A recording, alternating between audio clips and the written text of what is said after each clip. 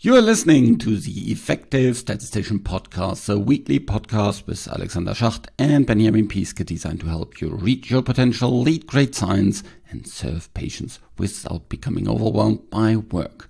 Today we are talking about a tool that every statistician that works on clinical data, especially clinical studies, needs to know about. It's especially super important for trial design. And as we all know, the three most important things in setting up and analyzing clinical studies are design, design, and design. So stay tuned for this awesome episode with my friends from Exploristics.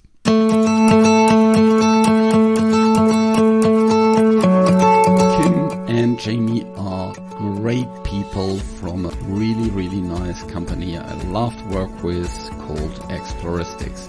We have done lots of different things together, and I know Kim for a very long time. She has done a great deal of things in her previous company at GSK and is now helping lots of different companies through Exploristics. We have also created a course about simulations together. And if you check out the show notes, you can find everything about this. So get to the show notes where you can learn about all the things about the course and all the other offers that we have through the Effective Statistician Academy. It's a great source for investing in yourself. And as you know, investing in yourself has the best return on investment, because that's where you can completely control the investment and it helps you for the rest of your life. So check out the Effective Statistician Academy in the show notes. I'm producing this podcast in association with PSI, a community dedicated to leading, promoting the use of statistics within the healthcare industry for the benefit of patients. And as this episode goes live, the PSI conference, not the Effective Statistician Conference, the PSI conference is just a couple of days away. So if you still want to make up your mind and attend, then see you in London. I'll be there. It will be an awesome conference. So if you miss out on it, don't worry. There's also lots of on-demand stuff. There's a lot of webinars, all these kind of different things. Visit the PSI website at psiweb.org to learn more about PSI activities and become a PSI member today.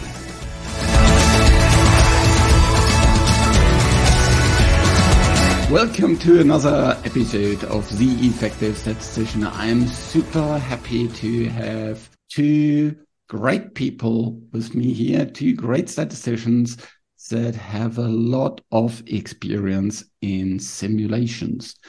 I actually stepped into simulations very early in my career, even doing studying, because when you do anything on non-parametrics, you always need to simulate things because nothing works out really like it should at the beginning, and you need to test lots of different things. But of course, there's lots of other things you can use simulations for. But before we dive into this, I want to shortly introduce you to our two guests today. So first we have Kim Hackerl, who has been on the show before. Maybe for those who missed the episode with you, you can explain a little bit what you do. Hi, Alexander. Yeah, it's lovely to be here. Yep, it's Kim Hackerl. I'm the Chief Data Scientific Officer at Exploristics. I've got lots of years experience working as a statistician in the industry, and I have done a lot of clinical trial design, and more often than not, most of the time I will be using simulation to do that. I've worked in pharma companies and I've worked here at Exploristics, and love designing studies and learning about different ways to use simulation to do that effectively and efficiently. Yeah, awesome.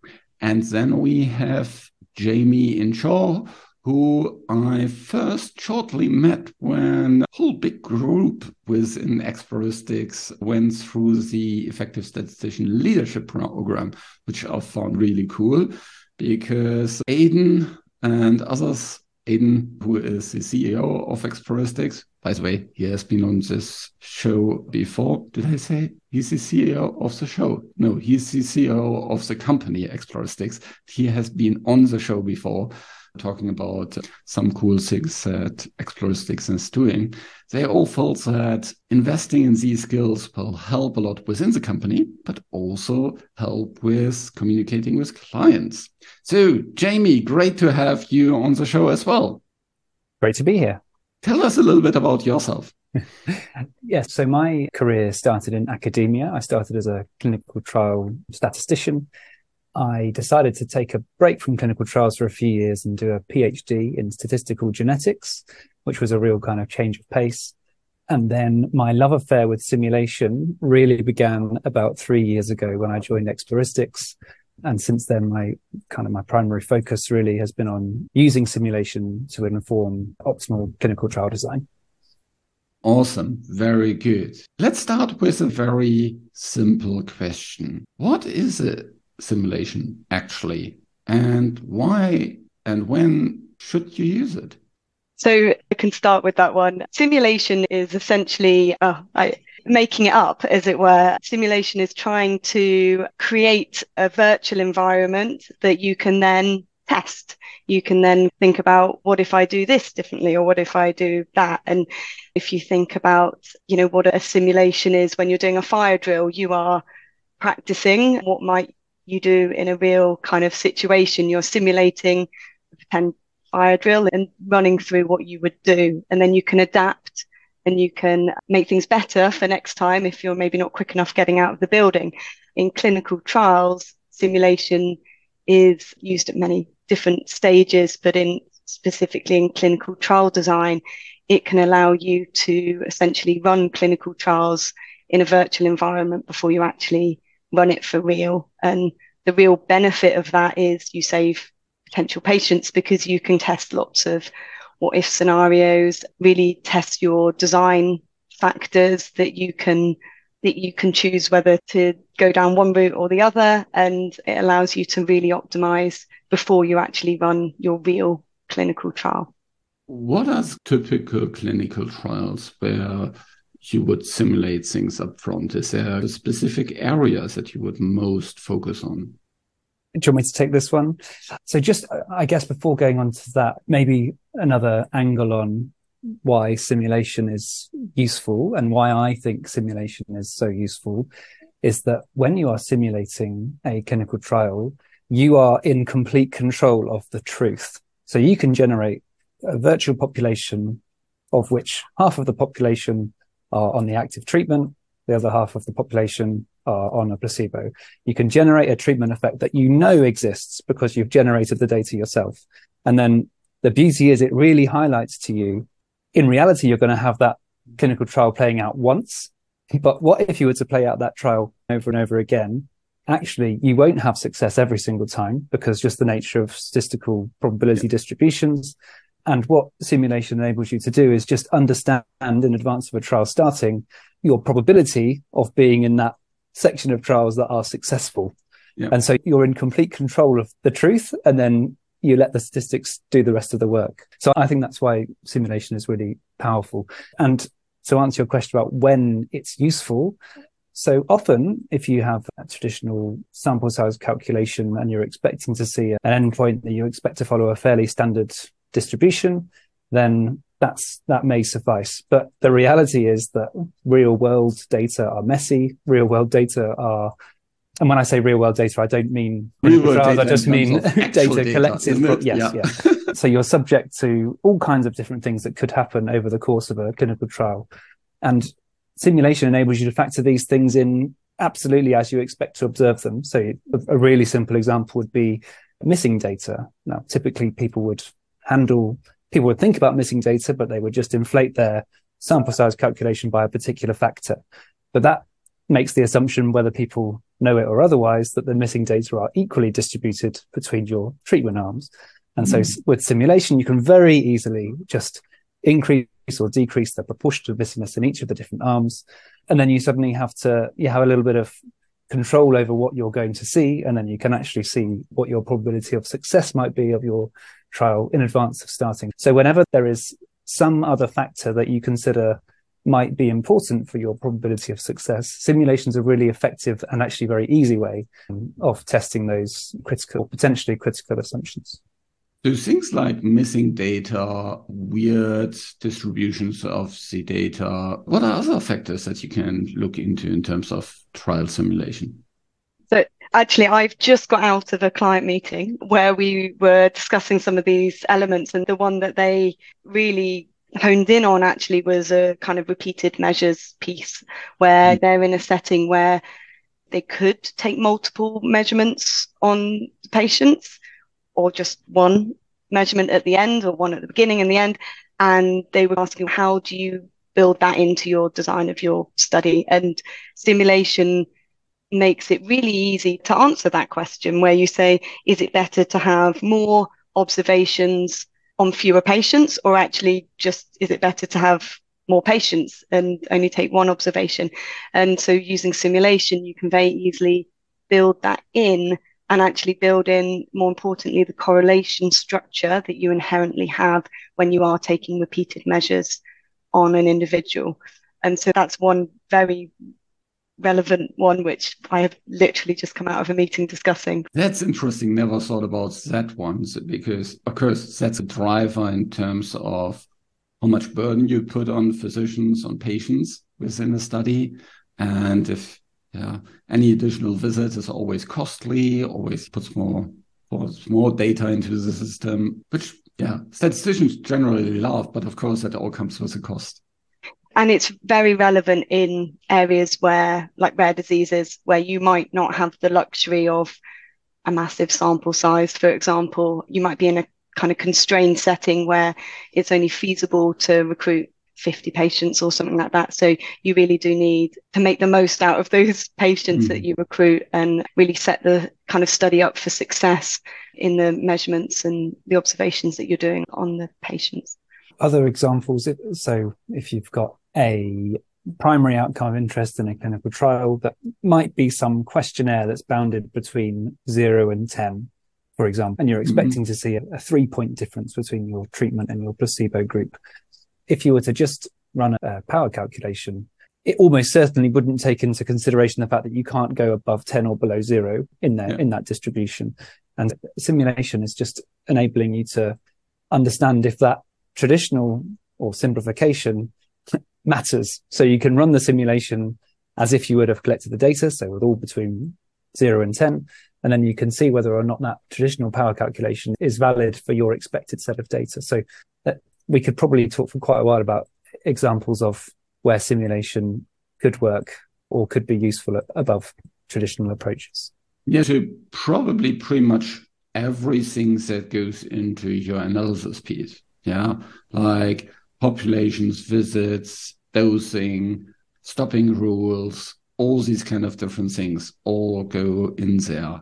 So that's pretty cool. I very much also like that you can simulate everything about missing data, so also can much better explain what the different estimates will be. And that's another really nice approach. So you can actually show people, okay, this is the truth. Yeah. And if we assume there's no other things happening, any post-baseline events, everything is fine, then, this is what we'll see. And now we'll imagine we'll have patients that die or that stop due to adverse events or whatsoever. Yeah, any intercurrent events. And we can put into these distributions of the intercurrent events that we also know, and then can show, okay, what will happen? And I think this is a really nice way to also show what estimates are and how to work with them. It very much does, Alexander. And I think obviously estimands it was a hot topic a few years ago. It's still a hot topic, really, isn't it? And I think we're continuing to learn as we go along here. But simulation really is the only way to think about those intercurrent events which are not missing at random. That's really the only way you can build it into your study design. And you can, like Jamie said about the missing data that might be unbalanced between different treatment groups, then you can build in exactly the same thinking with regards to current events not being balanced across different treatment groups, or even the relationship between different intercurrent events and how that factors in to the Estimans framework. Yeah. It's really, if you're exploring different Estimans strategies in advance of the trial starting, you want to be 100% convinced that your Estimans strategy that you're choosing for a particular intercurrent event is not inflating your type 1 error. Yeah. And so regulators are going to be very interested to see that in your simulation, where the truth that you have simulated is that your treatment is not working, you're only going to get a positive result a controlled proportion of times. So I think that, yeah, it's a really nice use of simulation to really think about these Estimans in advance. And what you're proposing in your protocol, is that a fair thing to propose? And the regulators may have a thing or two to say if that type 1 error is inflated. Yeah, that's really nice aspect as well, so that you can use it for discussions with regulators. Now, if I hear all these kind of different things, yeah, you can do this and this and this, and you can play with all these kind of different things. For me, that looks like a huge number of simulations I need to look into. Kind of, if I'm just thinking about all these different factors and they have all kind of various levels, and how many years do I need to simulate to get through all of that? And I don't know. That probably will burn my PC before it gets all the simulations back. Is it as complicated as it sounds, Jamie? I was going to let Kim start and I'll add on. Okay, that's fine. Obviously, the more factors that you look at in study design, the more complicated things do get, which then can add time to that planning or the design stage. But I would very much argue that is time worthwhile spent in the upfront planning of a trial. If you think how much trials cost, how long they run for, you think of the failure rate generally of clinical trials, a little bit more upfront planning in that area could save you a lot in time, money, and resource.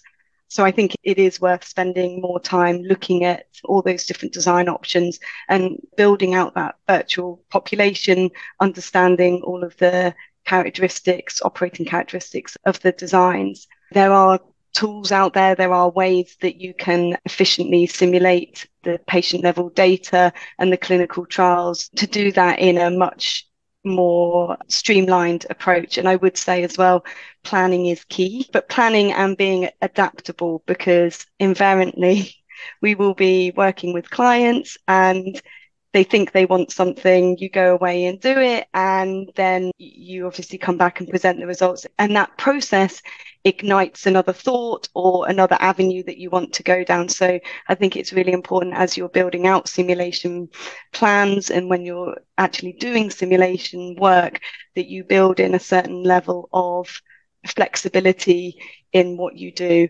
But that doesn't mean you still need to plan and try and discuss as much as you can up front so that you can understand the potential avenues a piece of work might take, so that you don't spend ages building something, as it were, that will ultimately not get used or only used a small proportion of it. If you're not a skilled coder, simulations can take a lot of time and you run the risk of doing it quite inefficiently, even not necessarily coding it in a way that uses parallelization. For instance, that could mean the difference between a couple of minutes and a few hours or even up to a day of actually running the simulations, let alone the time spent coding it. So I think there are tools out there that can really optimize that process of trying to speed things up and at the end of the day allow statisticians to spend time on the interactions with the project teams, which is really where the value comes of interactions with them on the design piece. Yeah, I completely know what you're talking about. If I remember back my days at university, I would block all PCs that we had in the department over the weekend and then run simulations on them. Sometimes just to find out on Sunday evenings that something was wrong.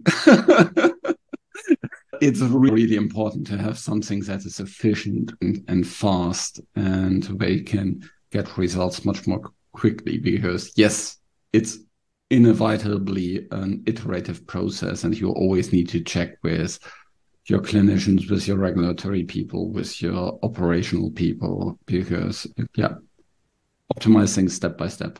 Jamie, what's your experience? I was just going to say I completely agree with Kim. So even if the complexities of running all these simulations seems off-putting, we've had examples in the past where we've run simulations for people that thought they had 80% probability of success for their trial. The simulations were run, and the most likely scenario in those simulations was that they would have had about 50% probability of success, which is a coin flip.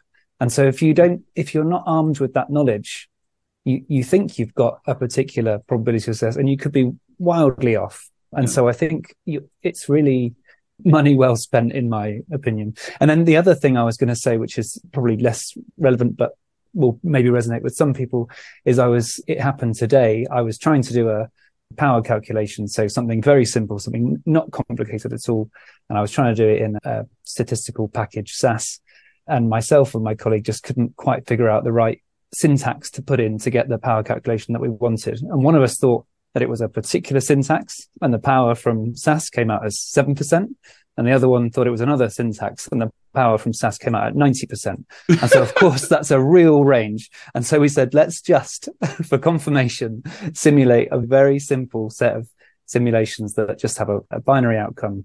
I think it was a crossover design. And within about 20 minutes of generating that data, we found out that the probability of success was closer to the 7%. So it doesn't have to be extremely complicated. It's really useful for doing little sense checks like that give you confidence that if you send something off into what could seem like a black box, it makes sense. Yeah. So one question is, of course, when you put your assumptions into your simulations, where do you get these assumptions from? Yeah, we get asked this a lot. So when we're talking to clients, that is because obviously when you're generating subject level or patient level data, you need to get data to inform that. And quite often they'll ask that question, where do you get your data from? And depending on the conversation, sometimes it goes down the route of, if you were doing a power calculation, where would you get your assumptions from for that? Yep. And I think people don't always recognize that actually what you're doing in a power calculation is making assumptions. And they think of it very differently as if they were trying to generate patient level data. And actually, it's not a million miles away. Obviously, if you're generating patient level data, it would be great if you had some subject level data that you could use, some historical data that you could then pull out correlations between different risk factors or correlations between different endpoints. That would be the kind of optimal thing. We're not obviously always in that space where you have the luxury of having historical clinical data that is really relevant. But there are other ways that you can look through the literature and pull out summary measures and still utilize that and bring that together as part of a meta-analysis and or augment it with any patient level data that you might have. There's obviously ways of more structured ways like prior elicitation, where you can elicit expert belief around what you believe is the true treatment effect. And you can use that in then generating subject level data sets. So there are lots of different ways, and it depends on the problem or what you're trying to solve as to which route you might go down, as well as the relevant data that you might be able to get your hands on. And there's an explosion at the moment of utilizing real world data and real world evidence in the design of clinical trials. External control arms, as well as historical control arms, are things that people are actively looking at and trying to utilize that information. But with that real world data comes other challenges with the messiness of the data. And it's making sure that you can pull out the insights and pull out the bits that you need to then help generate that simulation data. That's interesting. But as you talk about real world evidence, if I have historical data, so not real world evidence that I collect alongside the clinical trial, am I actually allowed to use that in the simulations for the study itself? For the analysis, do you mean? Or no, for the simulations, the design? For the design. So I don't see why you wouldn't be able to use it for the design, because the design is to inform what you think the study is going to be like. There's obviously different techniques if you're then going to use that in the analysis or using it instead of a kind of internal control arm or augmenting it with an internal control arm. The only restriction on that might be if you are looking at the outcome data of your external control arm in advance of running a externally controlled clinical trial, where you run the risk of biasing yourself. Knowing too much about the data prior to you lose your ability to pre-specify before seeing all the data. So you have to be careful about what you look at before doing a clinical trial that combines data with an external control arm. There's a load of regulatory guidance that's come out semi-recently on that. Yeah. Okay. Yeah, that is, I think their pre-specification is maybe not the optimal way to adjust for bias, but I think sometimes people think pre-specification is the holy grail.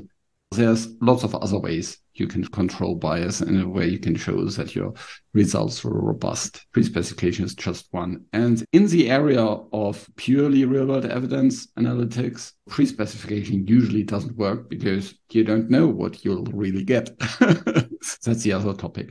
But that is a little bit of a sidetrack. Now I've got all these different things. I've worked with Keras Cloud, so I got them very easy and fast. And now I have lots of different dimensions that I looked into. How do you actually help your clients, your non-statistical partners to dive into these data, into these results? We were talking about correlations earlier. A scenario where you've got no correlation that exists between two data points in a given individual, and a scenario where you've got a high correlation that exists between two data points in an individual, where you can compare the two scenarios and see directly the impact on your study probability of success of factoring in that correlation into your design, and how in reality your probability of success would go, well, up or down depending on the direction of the correlation, should that exist in reality. And so you can answer lots of different questions pairwise and ultimately drill down into the trial that gives you the highest probability of success, or the design that gives you the highest probability of success under a given set of assumptions, under a given truth.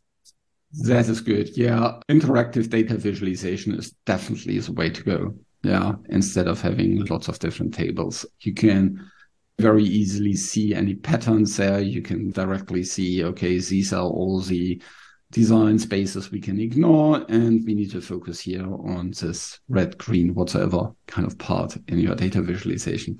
By the way, not use red, green, because that's bad for colorblind people. But Tim, what's your experience? I think gone are the days where, as a statistician, we're asked to go away and provide a sample size and come back and just, there you go, that's your sample size. I think the designing of studies is now, and quite rightly, is now much more of whole team exercise. And obviously that's a great thing and it's the way it should be. But what it does mean is that there's a lot more pressure on a statistician, as it were, to be able to communicate those results, to go away and look at loads of different options and be able to then drill down, as Jamie was saying, onto particular bits and be very flexible within a meeting to do that. It does put you quite a lot in the hot seat, as it were, when clinicians will say, oh, well, what about this? Or have you thought about that? Or what about if we did this instead? And sometimes you'll need to turn around and say, well, I haven't actually been able to look at that. I'd need to go away and come back to you on that. Or other times says, yep, if we look at this and we compare it to that. So I think there's a lot more freestyling probably that a statistician needs to do nowadays than 10, 20 years ago, where it was people weren't interested in that sample size section of the protocol. Now it's so much more pivotal and it's a lot more of a collaborative activity.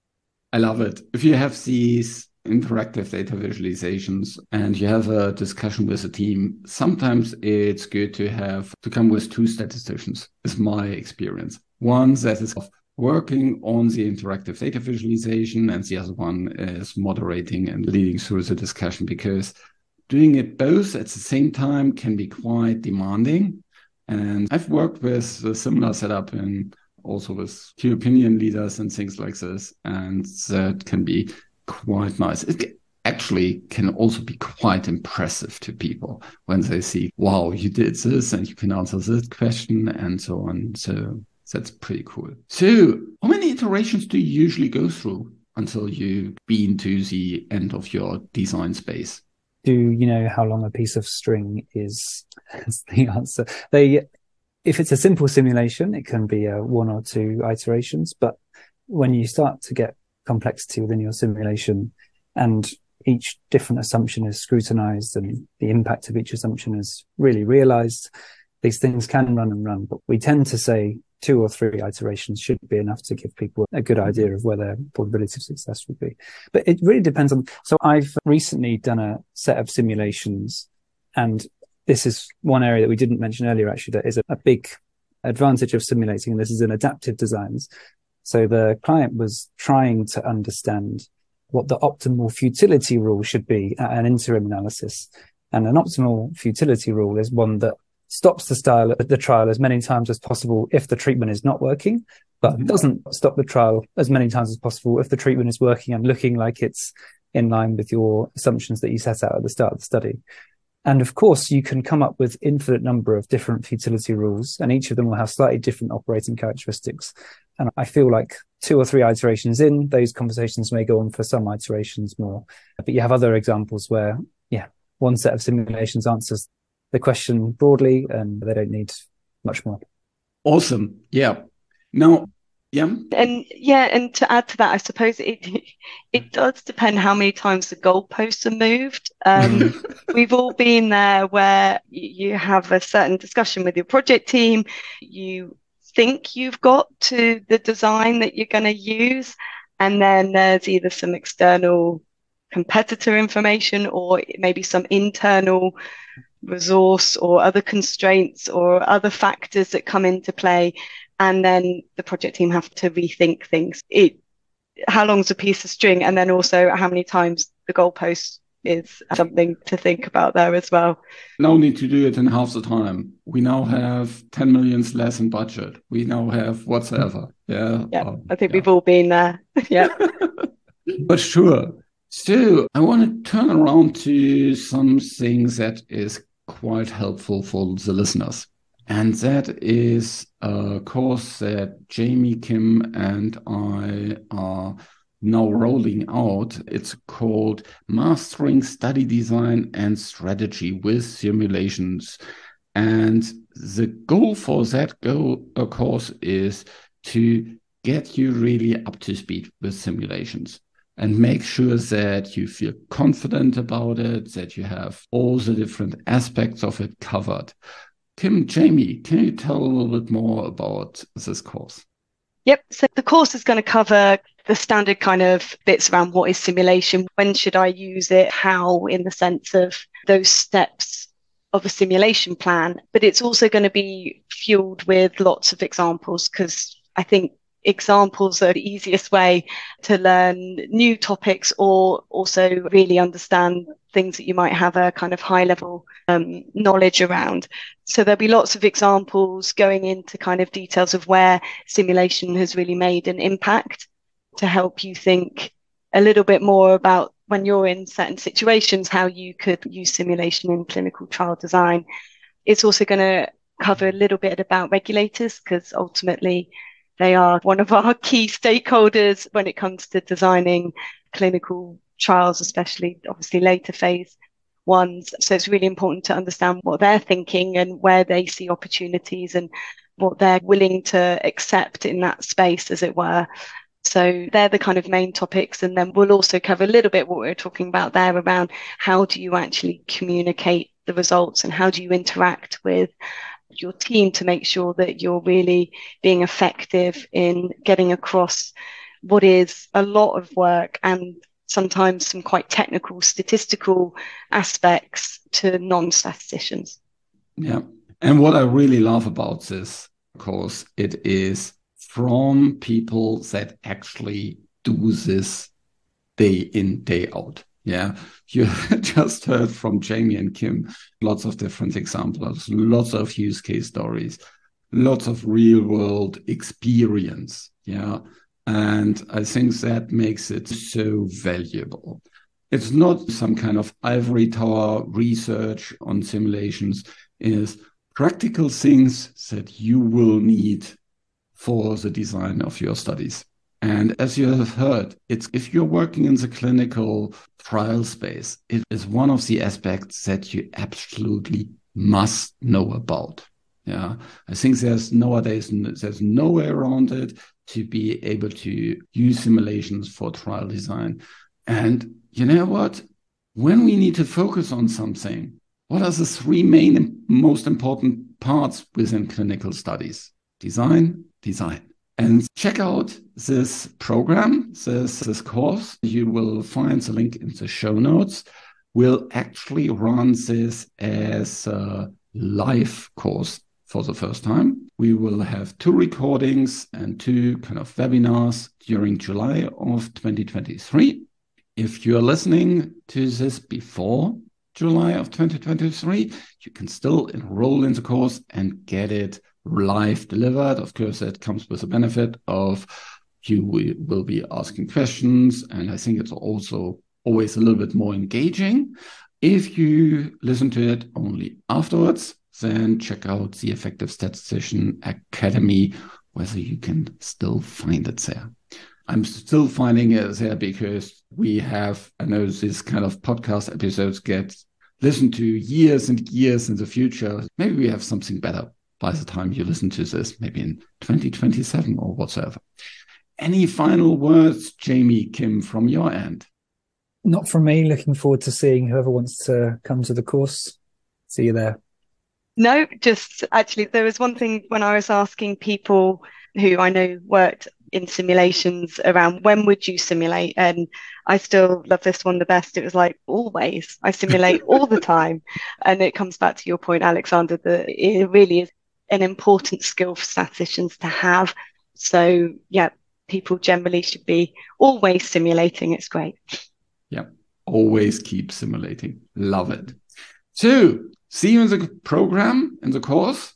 And Jamie, Kim, great to have you on the show. Thank you very much. Thank you.